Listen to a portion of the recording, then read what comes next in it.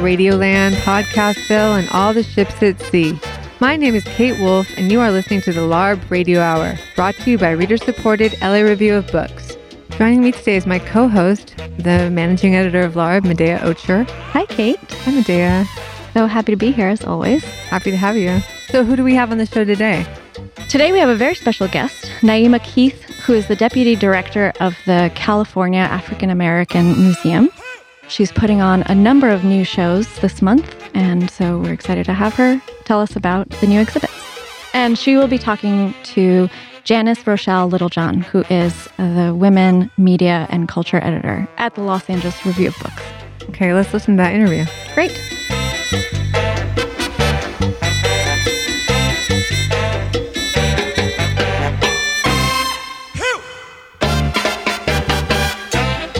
This is Janice Rhoshalle Littlejohn. I'm the senior editor of Women, Media, and Culture at Los Angeles Review of Books.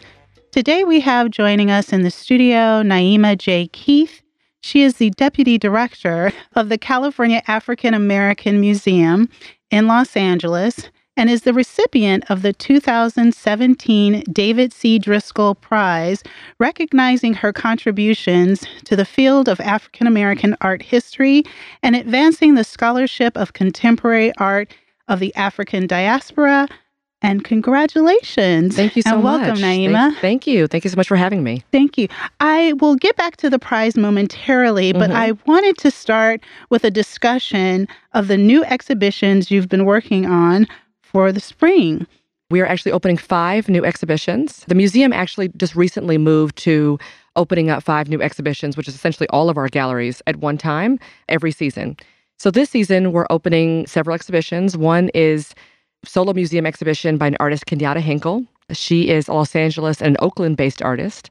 This is her first museum exhibition, so we're really excited to be able to support her early on in her career. What's being featured in Kenyatta's exhibition is a suite of drawings based on African-American women's invisibility. She's noticed that conversation around the murder and the killing and the loss of life of African-American women hasn't necessarily been as discussed in media as maybe some African-American men, so Sandra Bland and others. And so she did a body of work that is focused on that idea around invisibility and just feeling as if African-American women's lives are not as valued as other members of society. And so that's one exhibition. And then in our 5,000 square foot space, we're doing a show about the LA riots, about the LA Uprising. If you can believe it, it's the 25th anniversary of and it's been 25 years since the Uprising. And so we are doing a comprehensive exhibition looking at the Uprising, not just the events and the Rodney King trial itself, but really looking at the Uprising in a context. So thinking about why did African Americans come to Los Angeles, and really looking at the migration of people of color coming to the city, and then looking at the Zoot Suit riots, looking at, housing discrimination that was very prevalent here in the city, then looking at the Watts riots of 1965, and then kind of moving into the militarization of police and how, in an effort to kind of crack down on the drug epidemic, that the police really did kind of take on more military tactics in the way in which they dealt with communities of color, and then which led to the reaction that many of us saw as a result of the Rodney King beating. It's interesting because I was cleaning up my office recently and I found these newspaper articles from the Los Angeles Times, and they had done a series, a 4-part series. And the first one said, it was headlined, "How Los Angeles Reached This Crisis Point Again." What are you hoping with this particular exhibition to invoke for people who come? What kind of discussions are you looking to cultivate as in result of that, as a respect to that? Well, number one, the Los Angeles Times continues and did a lot of great reporting from the LA riots. I mean, a lot of the images that we're including in the exhibition are directly from the LA Times because they were really on the scene from the very beginning, even before the police arrived, actually, shooting, interviewing, capturing the sentiment from the trial. So it's really commendable that the paper or the LA Times was, really an integral part of capturing what was happening minute by minute. But what we're hoping is that people put the uprising, and we're particularly using the word uprising versus riot. Uprising because we want people to know that, again, it wasn't just spontaneous. This tension had been building up for a number of years. But we want people to see that it's part of a larger story. Again, it wasn't just about Rodney King, but there were the moments that happening again with 65, and I think that's why the LA Times had kind of phrased it as, again, is because you had the Watts riots in 65 that never quite resolved in terms of the relationship between the police and the community. Mm-hmm. And so we want people to walk away with recognizing that, again, it wasn't just about an isolated incident, but then also, how are we moving forward? What kind of discussions are happening in our current political climate? That's not to say that we're hoping that another riot happens. Of course not. But, have our interactions with police improved? Where are discussions now about race relations? So I think we're hoping, again, to kind of provide both Angelenos and non-Angelenos with a sense of a larger kind of historical view of that moment, but then also kind of thinking about ways to move forward. Have things changed? Have things improved? And how can we as a community kind of contribute to a dialogue about our current climate? And then you have Derrick Adams Network. Yes. Can you talk a little bit about that? Sure. Derrick Adams is a New York-based artist who has actually never had a show in Southern California. So this is also his first museum exhibition. He's been showing quite a bit on the East Coast. I got to know Derrick a number of years ago, and when presented with the opportunity, we knew that he would be the perfect fit for CAAM because his work really does focus on TV and really Hollywood culture and the ways in which African Americans are portrayed on TV. And we felt as if that subject matter would be particularly resonant here in Los Angeles because it's the home of, TV and Hollywood culture. His practice really does kind of look at how African Americans have been portrayed on TV. You have everything from, Sanford and Son to Oprah to Miss Cleo to, there's so many different representations. But him really kind of looking at, are we always being put in the most positive light? What does that mean? And so his renderings, they're mainly collages, if you will. So there's video, there's collages, there's a yoga area where you can kind of sit and meditate. There's an interactive aspect of the exhibition. But overall, again, he's kind of looking at the ways in which communities of color, like I said, have been portrayed on TV. It's interesting that you have two exhibitions that focus on images, the images of Black women, the images of people of color, at a time that we're talking a lot about why our images matter. How do you hope that these kinds of exhibitions then lead to further discussion about why it's important that our stories matter, that our images matter, and that representation does bring about social cohesiveness? Mm-hmm. Definitely. I wish I could say that I had this master grand plan when I put all of these shows together, but it's what artists are talking about right now. And so while I'm always excited to see the synergy that happens when you kind of put together a season, I'm finding that when I'm going to artist studios or that I'm, talking to other artists, that these politics, representations on TV, media, culture are all kind of hot button topics that a number of artists are talking about. And so I'm hoping that people walk away with exactly what you were saying, that this kind of larger understanding that representation matters and that it's important and it's still something that we actively need to be concerned with. Obviously, we've come quite a ways, right? So we have everything from, Blackish to central characters on my favorite show, Criminal Minds, and other shows. But again, I think we still have to be vigilant and just kind of keeping the conversation pushing forward and making sure that the diversity of voices being heard. So what we're hoping is that there's a recognition that there's still a long way to go, but that also the conversation is a complex one, right? It's not just about having brown faces on TV, but it's really about showing the diversity of people that exist in everyday life. And then you also have another exhibition that is a selection of works from a permanent collection. Can you talk about that one? Yes. CAAM has over 4,000 objects in our permanent collection, both art and history. And so it's really important to me that we have at least one permanent collection show up every season. And the idea is that we show things that maybe haven't gotten as much love, and that could happen for a variety of reasons, right? They need to be conserved or anything else. And so this work is focusing on our works on paper from the permanent collection. And it's curated by Vita Brown. And I want to mention that Derrick Adams' show is curated by Mar Hollingsworth, who's another visual arts curator at the museum. And then for Vita, really kind of looking and mining our permanent collection to look for strong works that we have on paper, and we have quite a few. And so we're showing everything from our work from our permanent collection from Picasso, for example, to prominent African-American artists, David Driscoll being one of them, actually, Charles White and others. But again, to kind of highlight that we've been actively collecting since our founding in 1984 through either artist gift or, lender gifts or acquisition themselves. But again, just to kind of highlight that we have a very diverse and robust collection that I think deserves shine and deserves to be seen.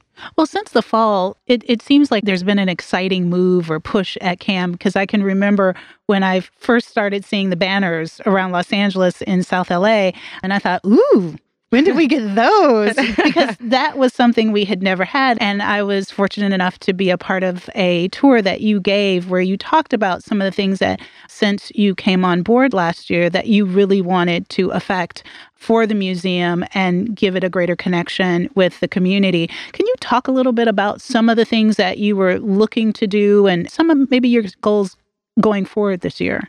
Sure. I am an Angelino. I've been coming to CAAM my entire life. My mom is a collector, and she particularly collects emerging African-American artists. And so, art has always been a part of my life. And she's also been quite active at CAAM. And so I've seen a number of shows over the years at the California African-American Museum. And so it was truly thrilling. It was really an honor to join the team last year. But CAAM has been, I think, a hidden gem, for a number of years. And it's been known only to maybe a smaller subsection of Los Angeles. And so when I joined the team, I was really excited about sharing this gem that I had known about for years that I think much more of the city deserves and needs to know about. But quickly after I came on, the state of California actually gave us a $2 million boost to our budget. And so that allowed me to kind of do things that, the museum had not necessarily done in the past, such as street banners and changing up a number of things that we've been able to do at the museum, because obviously, that boost definitely helps. But, introducing street banners, radically changing our quarterly brochure. It used to be called Museum Notes. Now it's called Here and Now, because we wanted to kind of give it the sense of urgency that this is happening here and now, and that you need to get here to see it. Changing over the exhibition schedule. The museum used to change over 2 or 3 exhibitions a year, but now changing over every 4 months, all of the galleries. And mainly, one, because we wanted to excite people about coming back multiple times, but also because Exhibition Park is changing. With the Lucas Museum coming, which we're very excited about, the soccer stadium opening in 2018, the park is changing, and people's thinking about Expo Park is changing. And so it realized that we needed to change, and that we needed to be kind of come out there and kind of shed a skin and say, we're here, and we're on the map. And so for me, the goal is to really make CAAM one of the most dynamic museums in the city, and for everyone to feel as if they can come, not just the African-American community, but everyone. And also the fact that we're an art, history, and culture museum. I think because of our title, a lot of people just assume that we're a history museum, or because we're a state institution, a lot of people just assume that we're a history museum. But we've done amazing and robust art exhibitions for a number of years. And obviously my background is in art. I want to continue that. So I want to make sure there's a balance between art and history, of course.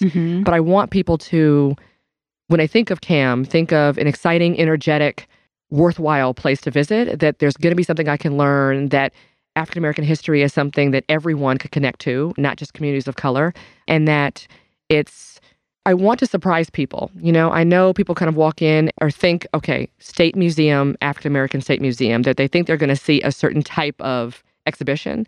And my hope is that, oh my God, I didn't even know about Derrick Adams. Or, oh my goodness, I hadn't thought about, Kenyatta's work or drawing in this particular way, or I hadn't necessarily thought about LA 92 in this context, right? As part of this larger history.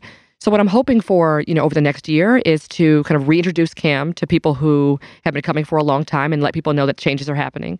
But also to the lifelong Angelinos or even to visitors, that there's a thriving, energetic, and amazing museum in Expo Park, and that they need to come down and visit us. So how does that then feed into what you want to do with exhibitions when you go out and are looking at various artists or different kinds of other historical things? Like, what was the decision making when you were planning this one, for instance? The things that you really want to talk to LA about and use to draw people into the museum? Well, as you can imagine, I'm always seeing work, and my curators are always out and seeing shows and that kind of thing, and always having conversations with artists. And so at first it starts with what seems to be bubbling up, right? What are kind of common topics that are coming up? And so it felt like, again, these two, and as you noted, about representation and our representation out in popular media seems to be a kind of hot button issue. And not that we're trying to be trendy, but we're trying to be responsive to what seems to be a central focus, on artists' minds. And then also, I want CAAM to be a place that supports emerging artists. I know a lot of museums say that, but we really kind of want to put our money where our mouth is. And so we've, either with Genevieve Guinard's show last season or with Kenyatta's, these are both their first museum exhibitions. So, really being a place where we're not only supporting artists kind of further along in their career, but also giving them their first start. So in terms of what we're looking for, it's really just kind of having her ear to the ground, seeing what kind of topics are coming up over and over again, thinking where the museum can make the most meaningful contribution to the artist's career. Sometimes, it might take years to kind of arrive at an exhibition with an artist. With historical exhibitions, thinking, again, is there enough material there to really make an exhibition? Sometimes, historical subject is interesting as a documentary or as a TV show, but not necessarily in real time, in real space. And then also thinking about, what are historical issues that haven't been mined to a degree that I think we can do. So even like LA 92, even though you think, okay, this is a topic that maybe comes up, surprisingly, there actually have not been that many museum exhibitions dedicated to 92. So there have been a lot of writing, stories, books, and that kind of thing, but actual exhibitions, there actually have not been that many. So as we were coming up with the 25th anniversary and kind of thinking about how the city is changing, it felt important to kind of revisit a very pivotal moment in LA's history. So it's actually, kind of the start of us kind of looking at really just California in generally. My history curator, Tyree Boyd-Pates, who is the curator of LA 92, No Justice, No Peace, LA 92, is originally from Compton. And so we've been talking about doing kind of comprehensive exhibition looking at Compton. Because a lot of people kind of think about it as this kind of hip hop, locus, NWA, and kind of think of a lot of other. But actually, it started as a farming town. And it was huge ranch plots. As I understand it, that the Bushes actually owned land in Compton at one time. And so really kind of thinking about the city that we only think about it in one lens, but how do we even get there? Again, we're not necessarily thinking about trendiness, but wanting to, I would say put a spin on, but just provide a context on something that maybe you thought you knew, and that hopefully we can expand it a little bit more. You're listening to the LARB Radio Hour, coming to you from Emerson College in the heart of Hollywood. And now for this week's book recommendation.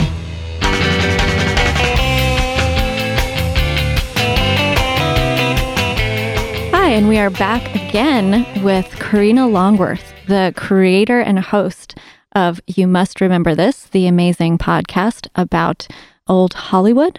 And she is back again to give us another book review. Karina, what will you recommend today? This time I wanted to recommend a novel called The Red Car by Marcy Dermansky. It's about a woman in a sort of not very happy marriage who finds out that an old mentor of hers has died and left her something. And so she has to travel from New York to San Francisco for the funeral and to claim her inheritance. And she uses this as kind of the catalyst to shake up her life in a way that she needs. What drew you to this book? I actually read it because I used to know Marcy Dermansky, the author, a little bit in New York. And I read her previous novel, Bad Marie, which is about a very bad babysitter. And I really enjoyed it. I knew Marcy a little bit like in the sort of film critic community in New York, but I felt like I really kind of got to know her a lot better reading Bad Marie and then again reading The Red Car. She has a really strong, interesting voice. She's really able to make the inner lives of these female characters feel super real and powerful. One of the difficult things about being an editor is sometimes you edit a piece, and I edited the piece on The Red Car, and afterwards you feel like you don't have to read the book anymore, especially if the writer has given much of it away. However, most people have not edited a piece on The Red Car. And so I hope everybody does go out and read it. Will you say again the name of the book and the writer? The Red Car by Marcy Dermansky. Thank you, Karina. Thank you.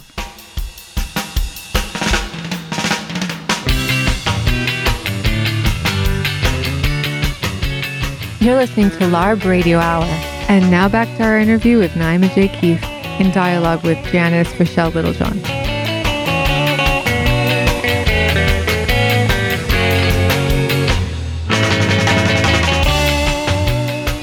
Any special events tied to any of the exhibitions, any kinds of public discussions that we should be aware of?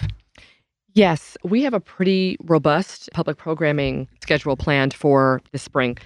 So we have for Kenyatta, for example, she's doing a performance in April. She's actually going to perform in the galleries using, I don't want to say a soundtrack, but a soundtrack of music that she's been culling for the 1930s, actually, all by women. So there's this whole idea of also invisible women, because there's just a time period they didn't necessarily get their due musically.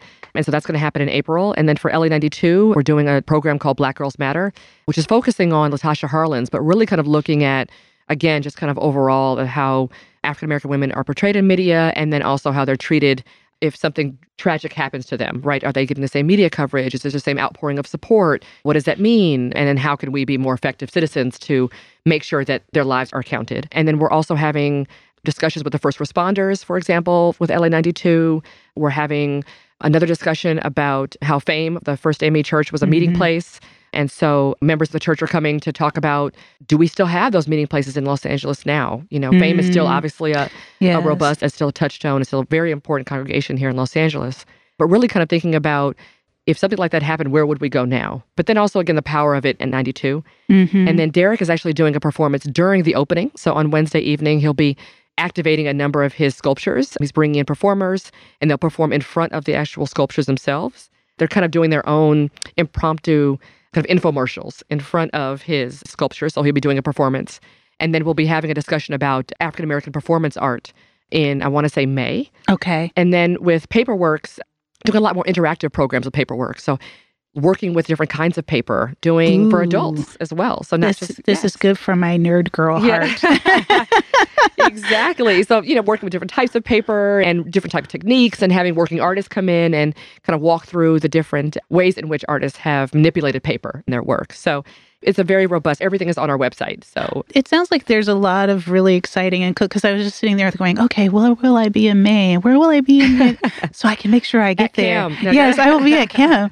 I wanted to also ask you about the prize that you are getting next month and what it means to you at this point in your career. From reading, I understand that it is kind of an early to mid-career award, but what does it mean to you to have been selected and getting this award?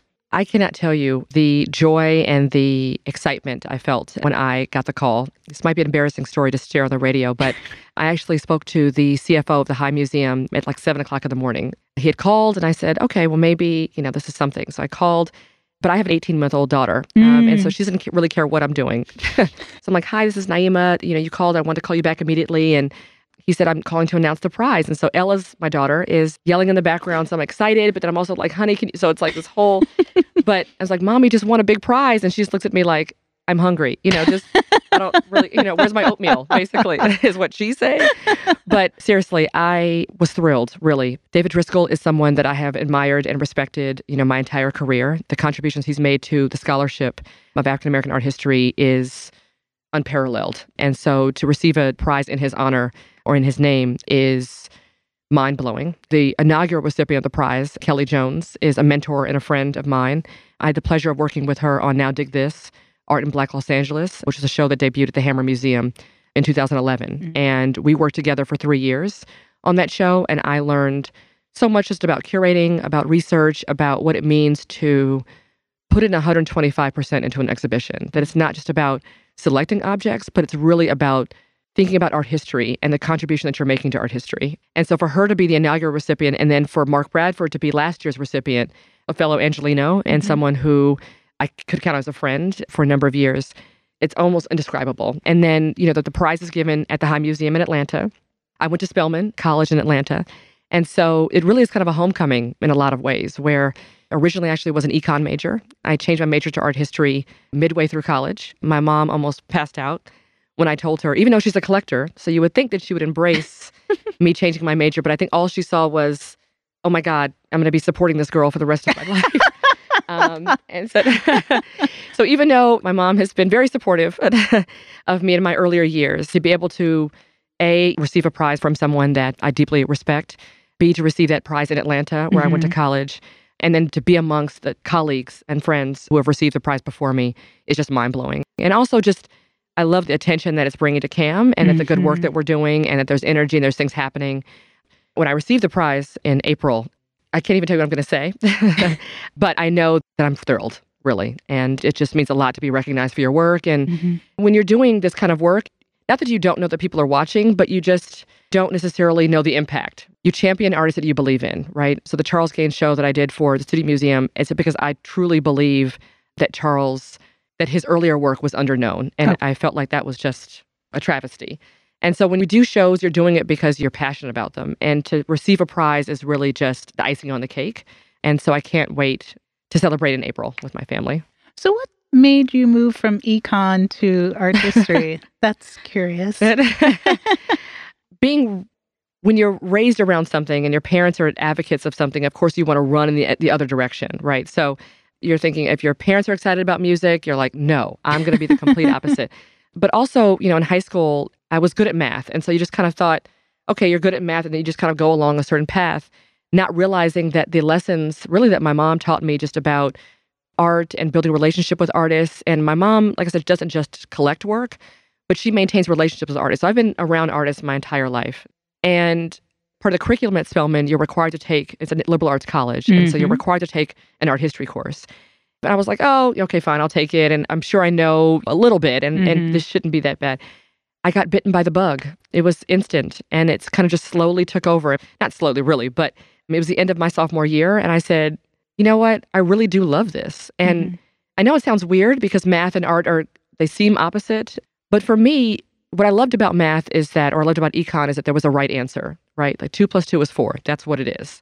But what I love about art is actually the opposite, where there's not a right answer, that you and I could both look at something, or we were just talking about a little bit earlier offline about LA 92, right? And how we're both here in Los Angeles, and we're both kind of thinking about the events that kind of unfolded over those days in terms of the uprising, and how we were both thinking about LA in a very different way. And that's what I love about art, is that we can both look at a painting or a sculpture or a drawing, and we see very different things, and it can induce very different conversations. And I love that there's an open-endedness to it. And I'm always amazed by the ways in which artists look at the world and they process the world. So really, I just see myself as a champion of what they're doing, and I'm trying to facilitate and bring their ideas to life. And so when I realized that there was a career in art, I knew, because like I said, my mom would be dragging me to galleries, but I only really thought about it as artist, and that's it.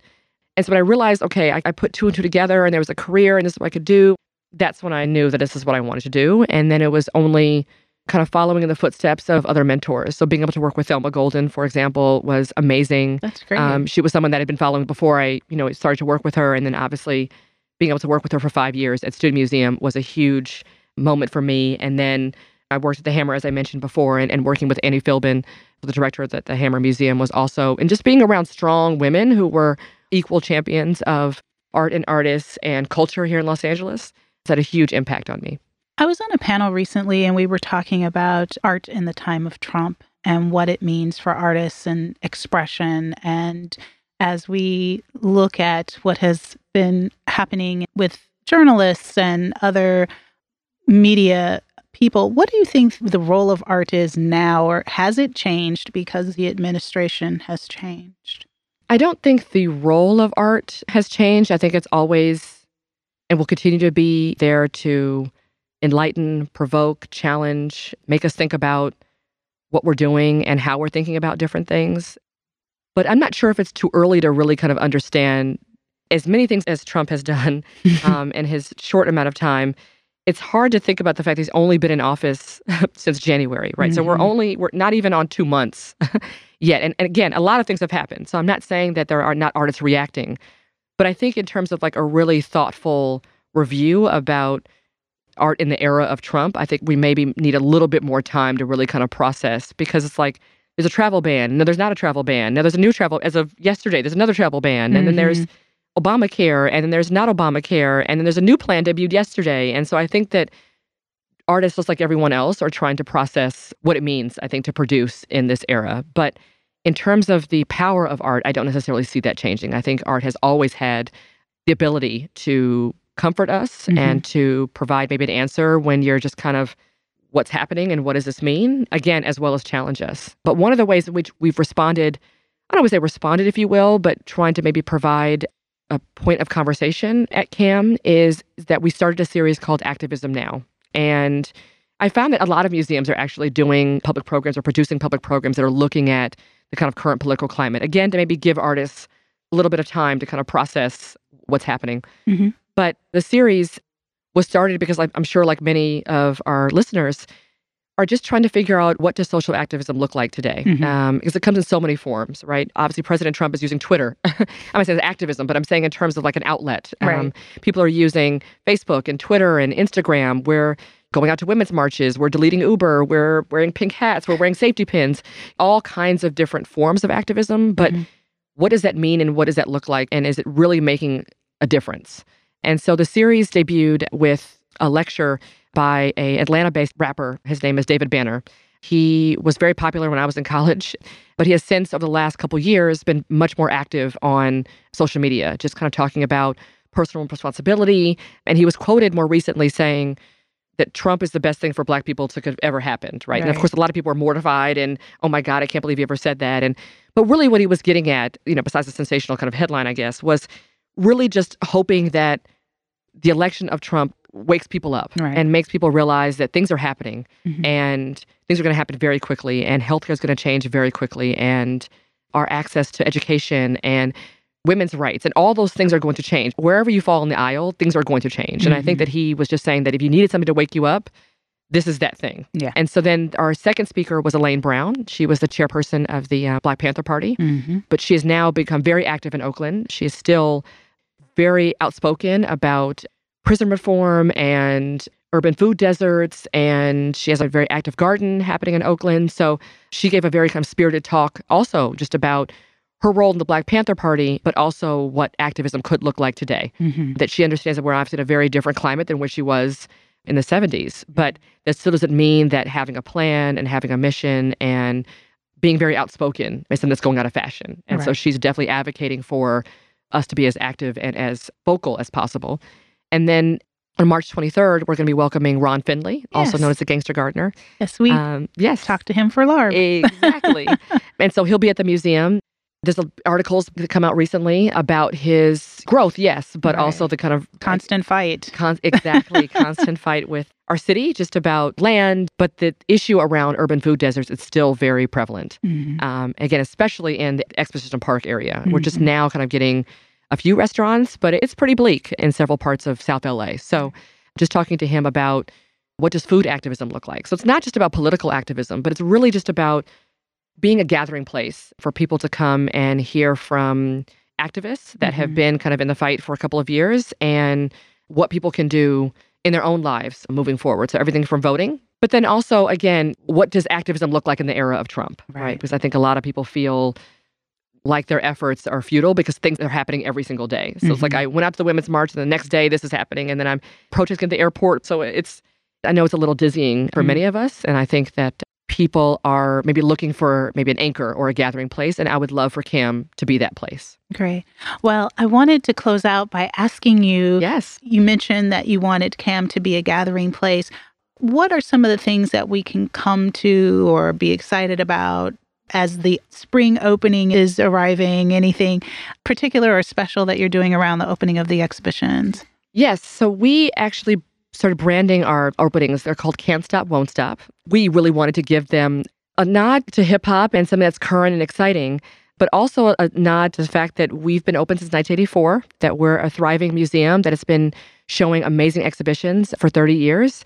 And that we're not stopping, that we're here and that we're present and that we're continuing to do the good work of championing artists of color. So our openings are branded Can't Stop, Won't Stop. We have 4 food trucks that are coming, and one of them is Harold and Bells, another one is Solistic Vegan, another one is Postcards, another one's CJ's Wings. So we always try and go with African-American owned food trucks. We'll also have 2 women DJs. So Jack Davey and P-Funk are 2 Los Angeles-based DJs that are also women. We had 3 female DJs last season.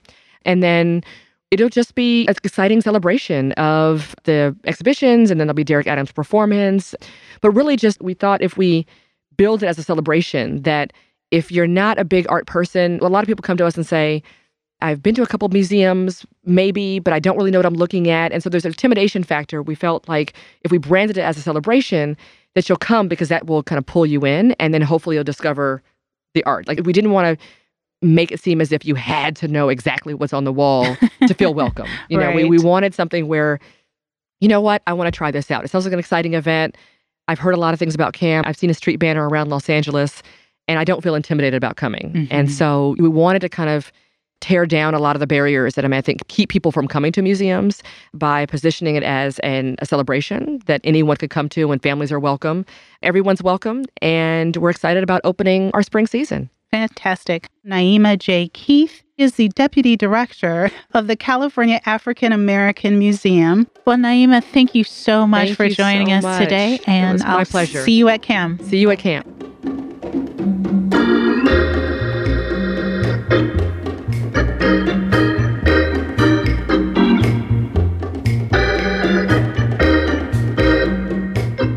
You've been listening to the LARB Radio Hour. Our executive producers are Medea Ocher and Kate Wolf. Editorial advisor is Janice Rhoshalle Littlejohn. Our engineer is Ernesto Orellano. Our researcher is Chloe Chapp. Production volunteer is Jake Levins. Special thanks to Alan Minsky, who is no one's moral conscience, for production assistance, and to Emerson College for their use of their beautiful studios. Tom Lutz is the editor-in-chief and publisher of the Los Angeles Review of Books.